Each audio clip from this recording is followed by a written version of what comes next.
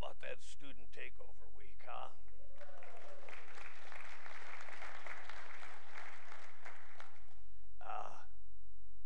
If Emily keeps on that course, she'll be competing with Billy Graham before this is done.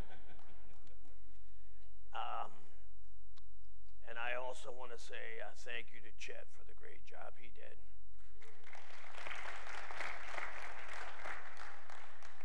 I know God loves this church because of the good people he sends here. The churches he doesn't love, he sends the losers to. So we know he loves us because he sends us the winners. Our dear Heavenly Father,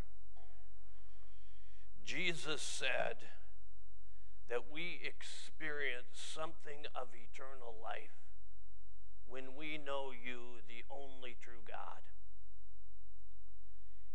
And so we pray that your Spirit would guide us into a better understanding of you. And we could understand you as the God of absolute dominion. In Christ's name, amen. Alcibiades lived about 450 years before Christ. He was from Athens. And he was on the fast track from the day he was born. He was from a noble family in Athens. They had a lot of money. They got him the best education that money could buy. He was brutally handsome, athletic, the golden boy. And on top of that, when Athens went to war, they always teamed soldiers up. So you always had a buddy. Well, Alcibiades got teamed up with Socrates. The guy landed on his feet every single time.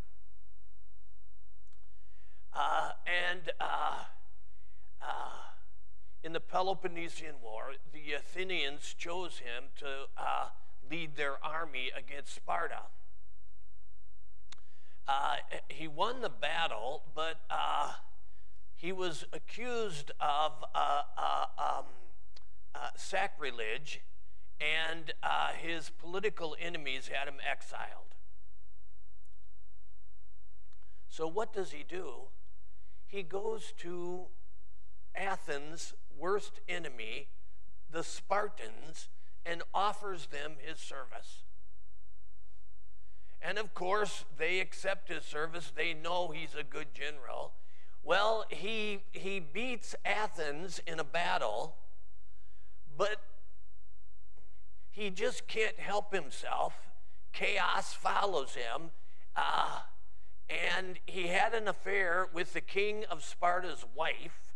The king found out, and he had to run for dear life. I suppose if you're going to have an affair with somebody, it should not be a Spartan's wife. So once again, he did the worst possible thing he could do. He deserted to the Persians, who were at war with all of Greece. And of course, he got himself in trouble in Persia. He had to flee Persia. Athens needed help. They called him back. He won a battle, but they exiled him again. He was a man of remarkable ability. He succeeded at about everything he did except life. And he was his character flaws ruined his life. And in about 400, he was assassinated.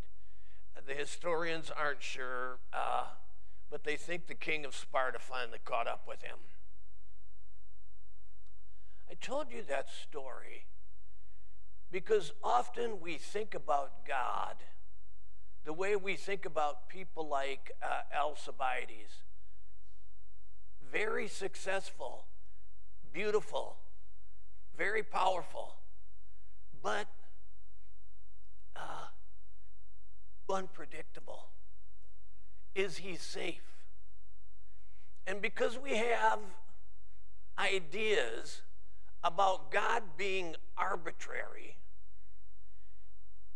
it's hard for us to fully trust him.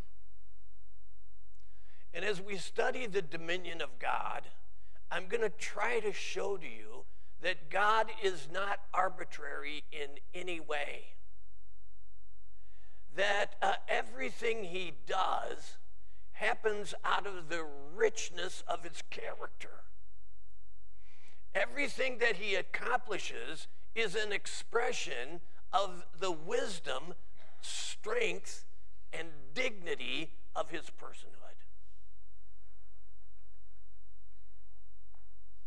So the psalmist said in Psalm 103, "The Lord has established his throne in the heavens, and his kingdom rules over all." From this verse, we see the dominion, the sovereignty of God. I want to make a distinction. Sovereignty is not an attribute of his nature. It is a way that he acts. The attributes of his nature are things like love, joy, peace, gentleness, goodness, kindness, eternality, all-knowing, all-powerful. That's the character he is. But sovereignty is the way he acts. Because God is who he is, he's naturally in charge. I'm sure that you all know people that because of the quality of their life, because their work history, when they come into a meeting, everybody knows they're in charge. Well, that's God. Because of the quality of who he is, because of the strength of his character, because of his proven track record, everywhere God goes, he's in charge. You see, we know God mostly by what he does. And Psalm 115 verse 3 says, "Our God is in the heavens," listen, "and he does all that he pleases."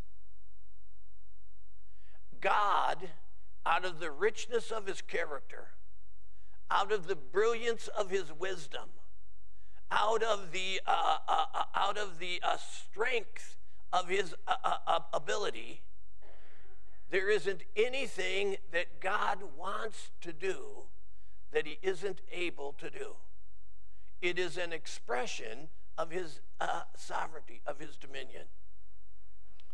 So let's push on this dominion a little bit. His dominion is absolute. What does that mean? It means there is nothing over which God does not reign. There is absolutely nothing that God does not have control of. I love looking at the pictures of the Webb Space Telescope. Do you? I've got a calendar with a bunch of space pictures. When I see the immensity of space, when I think our Milky Way is only one of millions of galaxies, somebody is making sure these galaxies work properly. And it is the Lord God Almighty. From the galaxies of the universe to the tiniest little creatures who live on every one of us, microscopic little ugly things, God is sovereign over them. Some of you are saying, well, you know, Doc, really, the universe is controlled by gravity and centrifugal force. Okay, I accept that. But I want to know who wrote the laws of nature. They certainly didn't write themselves. No one would walk into a lawyer's office and look at a set of law books and say, wow, isn't that fascinating that these books wrote themselves? But we look at something billion times more intricate than human law. And we say, isn't it interesting how this wrote itself? Church, you have to be willfully blind to believe that. Somebody had to write the laws that govern the universe that we live in, and that someone is the Lord God Almighty, who has absolute dominion over all. I want you to know that means time, space, and people. Time is not out of control. History is not random. There is a purpose. There is a pattern. There is an agenda. And the Lord God himself is the one who established the purpose and the agenda. His dominion is absolute. His dominion is independent. God depends on nothing outside of himself. Every one of us are dependent. We are dependent in ways we recognize. We are dependent in ways we don't recognize. But every single one of us are dependent. Every single government that ever existed in humanity was dependent in some way. Thank God we have a free government where we get to vote. The politicians depend on our votes. If you want better people up there, start voting for better people, church. If you want people who will cooperate with each other, start voting for people who will cooperate with each other. Just throwing it out there. Just an idea.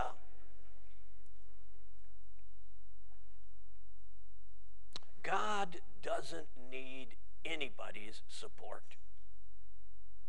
God's dominion is not based on how many people agree with him. God is not running a popularity contest. God's dominion is independent and needs no propping up. It needs no support. God's dominion is righteous. When God rules, he makes no mistakes. I can't count how many mistakes I made last week. I'm not even going to try. It would depress me.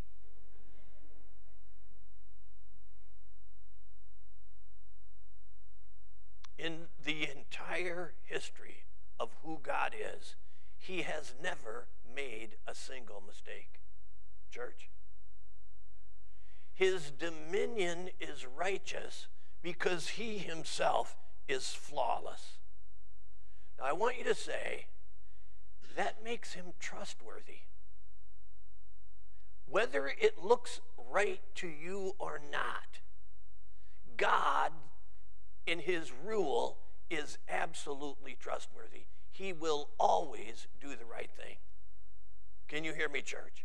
He will always do the right thing.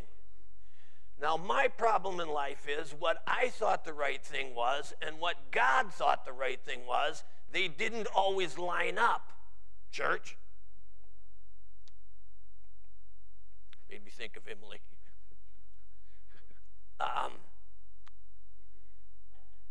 But my track record of being wrong, self-explanatory. God has no track record of being wrong. He has been perfect in his dominion. I had to add this. God's dominion is non-tyrannical. Here's what we have learned in history. If you give one person too much power, they become a tyrant. That's what human history teaches. Power corrupts. The difference is God's character is not corruptible. Power can't corrupt him because he is incorruptible. He's perfect in holiness. His goodness is infinite. And so God reigns not as a tyrant, but listen, he has fatherly dominion. if you want to think about what kind of rule God expresses, it is the rule of an absolutely perfect Father. Now, the problem is there are no perfect dads. My dad wasn't perfect. I'm not perfect. My granddad wasn't perfect, and my son won't be perfect. We do the best we can, right, dads? But still, young dads, I can tell you this. My biggest regret is I would have been more gentle. Can I get any amens, Dad? If I could do it all over again, I would have been more gentle. Dads, young dads, it's the best I can tell you. When you be gentle. I learned that from God, by the way. God's dominion is a fatherly dominion. What does that mean? In spite of my many flaws, I always wanted what was best for my kids. Can you hear that, church? I tried to do the kind of things that I thought would end up being best for my kids. That's exactly what the Heavenly Father wants. He wants to rule in your life in the kind of way that He keeps positioning you in the best place. He keeps empowering you when you need it. He keeps teaching you. He keeps enlightening you. He keeps showing His grace and kindness to you. His dominion is a fatherly dominion in which He rules to make sure that His kids keep getting positioned in the very best place He can position them. That's your Heavenly Father, church. That's how He rules. He's not ruling for His own ego. He's not ruling for some great hand clapping in the future. He's ruling with this great idea that because He has absolute dominion and He loves you with a perfect fatherly love, He's going to rule in your life in the kind of way that He helps you to become everything a father wants their child to be. You are not living by chance. You have a Heavenly Father who directs your way by His divine providence. I want you to hear what providence means again, because it is an explanation of the dominion of God. God, the great creator of all things, upholds, directs, disposes, and governs all creatures, actions, and things, from the greatest to the least, by His most wise and holy providence. God is at work in ways beyond what we understand to keep things unfolding according to His perfect purpose, and we get to be part of what our Heavenly Father is doing in this generation.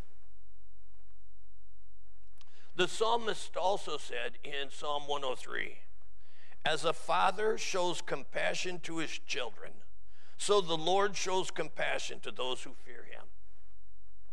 In His absolute dominion, God fully expresses His fatherly compassion toward us who hope in Him.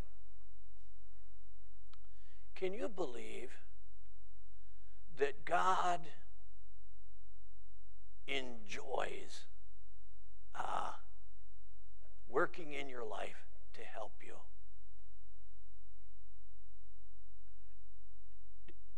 Can you believe that the same way a dad enjoys coaching their kids, your Heavenly Father enjoys coaching you? Church, He enjoys it. It's meaningful to Him.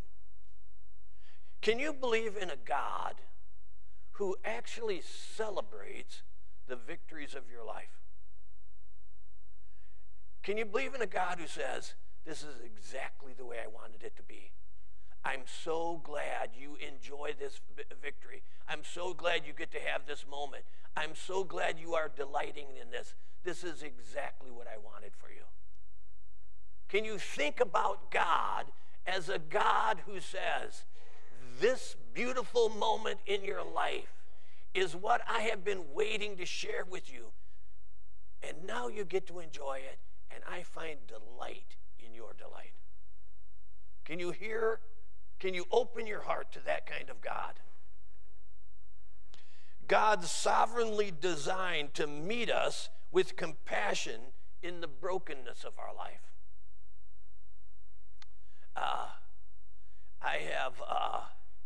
I have been with my children in some difficult things. I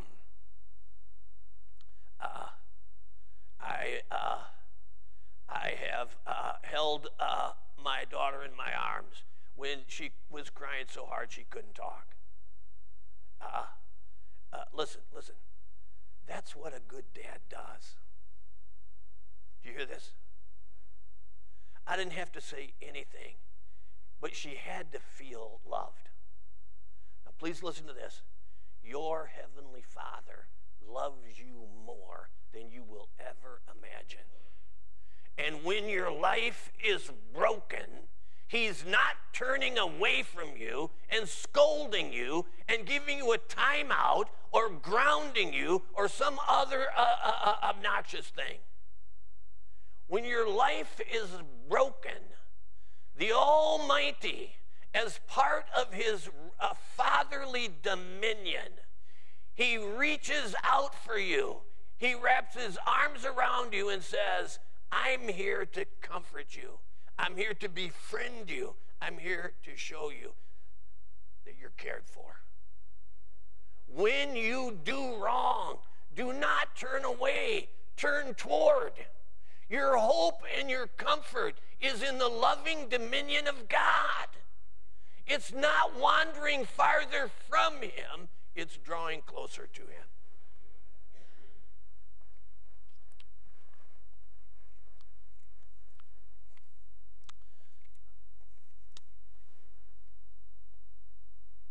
The psalmist said, again in 103, for God knows our frame. He remembers that we are dust. As for man, his days are like grass. He flourishes like a flower of the field. For the wind passes over it, and it's gone, and its place knows it no more. It's a little beautiful piece of poetry.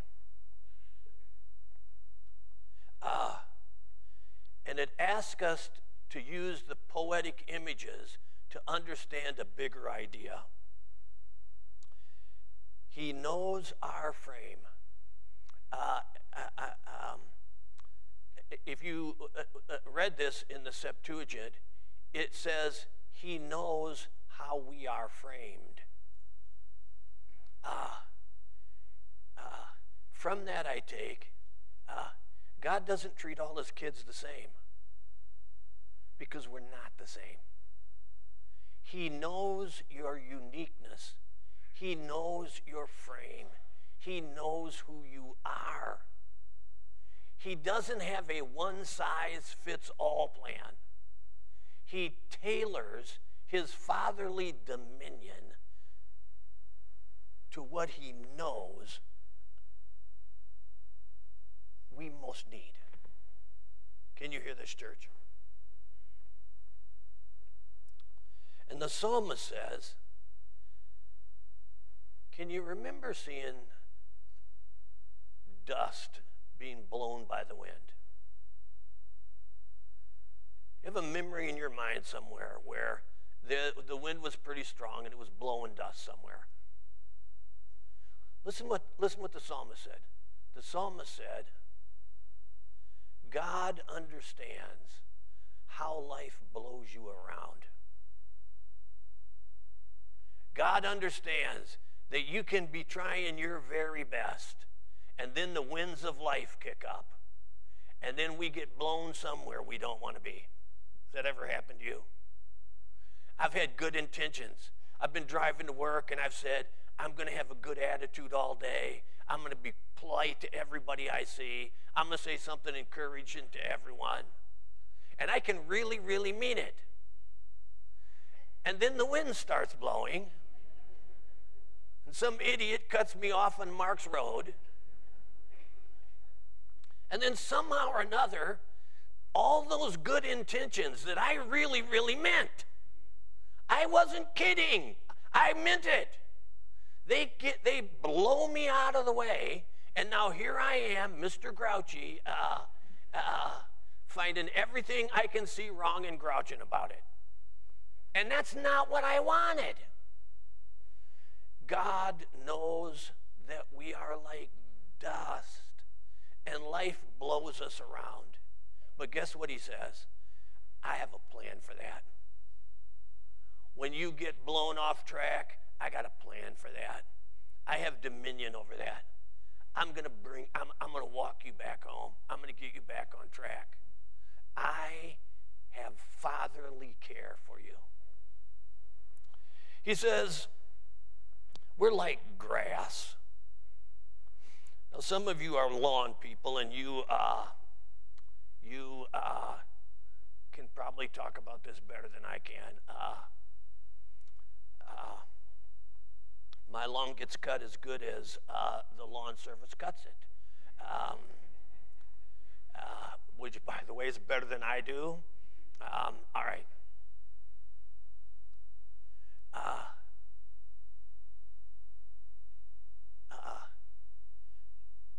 When we think of grass, we probably think of it differently than the psalmist did. When we think of grass, we think it as what covers our yard, right? And you get stuff sprayed on it so it doesn't have dandelions and all right.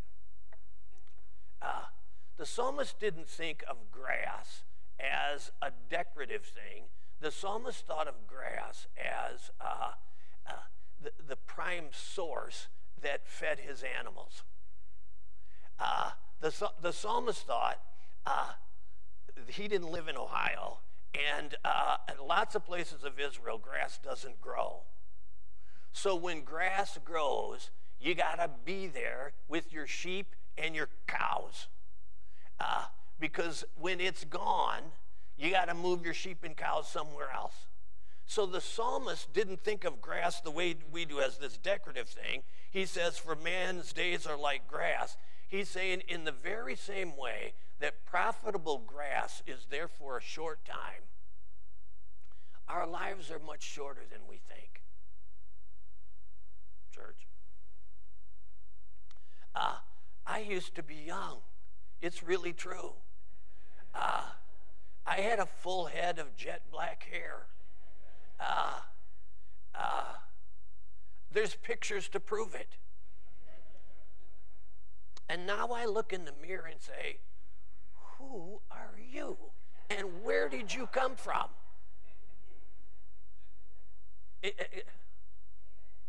Just like yesterday. Just like yesterday. All right. God knows how quickly we're going to pass through this single adventure of life. He knows it. And because he knows it, he says, I have a good plan to help you make the best run you can possibly make. You don't have to figure this out all by yourself. I have fatherly dominion, and I have some good ideas. And if you will walk with me, you'll live a better life than if you try to do it by yourself. God knows who you are, and God knows who you are becoming, and he has a good plan. And then the poetry says, mankind flourishes like a flower of the field.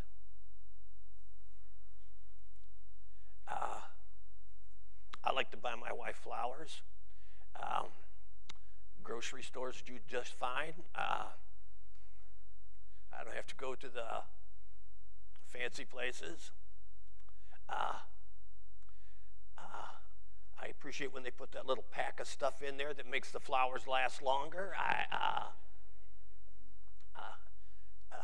But here's what I know about flowers. They look really good for a couple of days. Then they start getting a little wilty. And then it isn't too long that somebody's got to say, all right, cram those things in the garbage can, they're done, right? They're very, very delightful, but for a brief time. And then their beauty, the reason we bought them to begin with, is gone. And so the place of honor we gave them is taken away. And we wash out the vase and put it in the drawer until the next time I buy flowers. God says he understands that the beauty of life is temporary. He understands that. I was thinking this week, remembering my mom when she was young, and she was an absolutely beautiful woman. I'm not kidding. I mean, all kids think that, but my mom was a gorgeous woman. And then I'm thinking, where did that go? Where did that go? The flower faded. Church, listen, God understands that the flower fades, and he's got a plan for it. Can you hear that? In his dominion, God has a plan, and your flower is going to fade, and the place that you maintained is going to pass to somebody else. And before we know it, this church is going to be full of people who never knew we were even here. But listen, God has a plan for it. It's not happening randomly. It's not just one random biological function replacing another biological function. It is people that God sees more beautiful than we see flowers. And he says, your flower is going to fade, but you don't have to worry about it. I've got a plan. And I've taken this all into account in my plan. Church, I hope you know you can't wander into paradise. You have to be led there by the God of all dominion. Nobody ever wandered into paradise. Everybody who is in paradise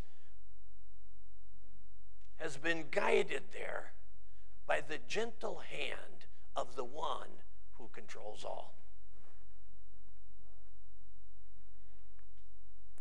And then the psalmist said, but the steadfast love of the Lord is from everlasting to those who fear him, and his righteousness to children's children, to those who keep his covenant and remember to do his commandments.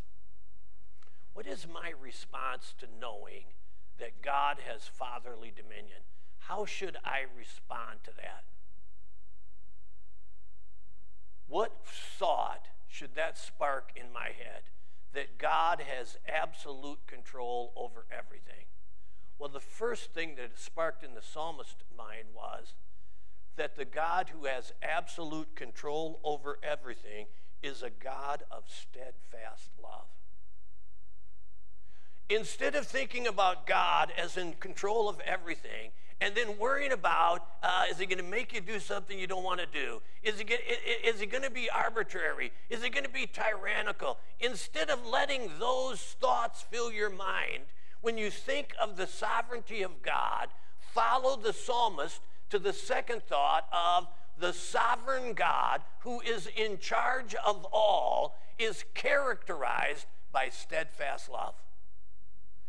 What leads him to do all that he does? What makes him the leader that he is? His steadfast love is from everlasting to everlasting.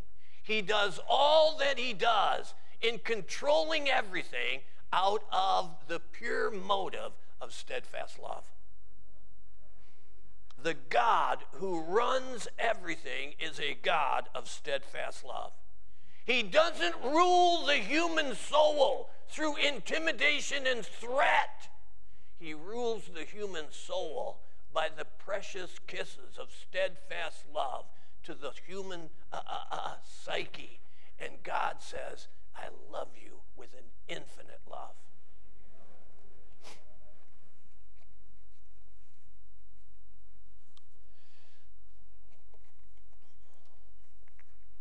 This steadfast love is from everlasting to everlasting. You know what that means? It's timeless. Everybody in this room has experienced being liked better when you were good and being liked less when you were bad, right? Everybody has experienced that. When you made somebody happy, they were nicer to you. When you made them not so happy, they were not so nice to you. We have experienced that again and again in life. Except God is just the opposite. God does not like you better when you're good and less when you're not. You know why? Because his love is steadfast. It doesn't change by the way we change. Do you get it? God doesn't love me less on my worst days and love me more on my best days. His love is timeless. It doesn't work that way. God never says to me, when you get your act together, come back and see me. He always says, dude, you're not going to be happy with this. You're not going to like the outcome of this. But I'm going to love you anyway. And I'm going to be there. I'm going to be there for you through it all. Can you hear it, church? His love is not just, his dominion is not just steadfast love, but it's also righteous. It's righteous because God's dominion over you not only affects you, it affects your children's children. What the psalmist said. You see, if you walk in the love of God, it's going to make you a different kind of person, and you're going to have a different effect on your kids. Do you hear this? If you don't follow in the way of the Lord, if you choose another course, if you doubt his goodness, that's going to affect you, and that's going to affect the way you treat your kids, and it's going to have multi-generational ripples. Can you hear this? The plan of God to love us and make us better people is directly connected to God loving our kids through us and making them better people. Parents, open your ears to me if you got kids. Follow God's example. Remember, your kids are only dust. They're children. They're not adults. They're children. You were a child once too. I know you've forgotten, but you were a child once. Let God love your kids through you. Let God begin to rule in your children's heart in a beautiful way through you. Let your kids see something of the majesty of God in you, because it's part of his eternal plan. He says, I want you to partner with me in raising better kids. That's what the verse is saying. To your children's children. And now I'm old enough to say, and grandchildren and great-grandchildren. All right. How should I respond?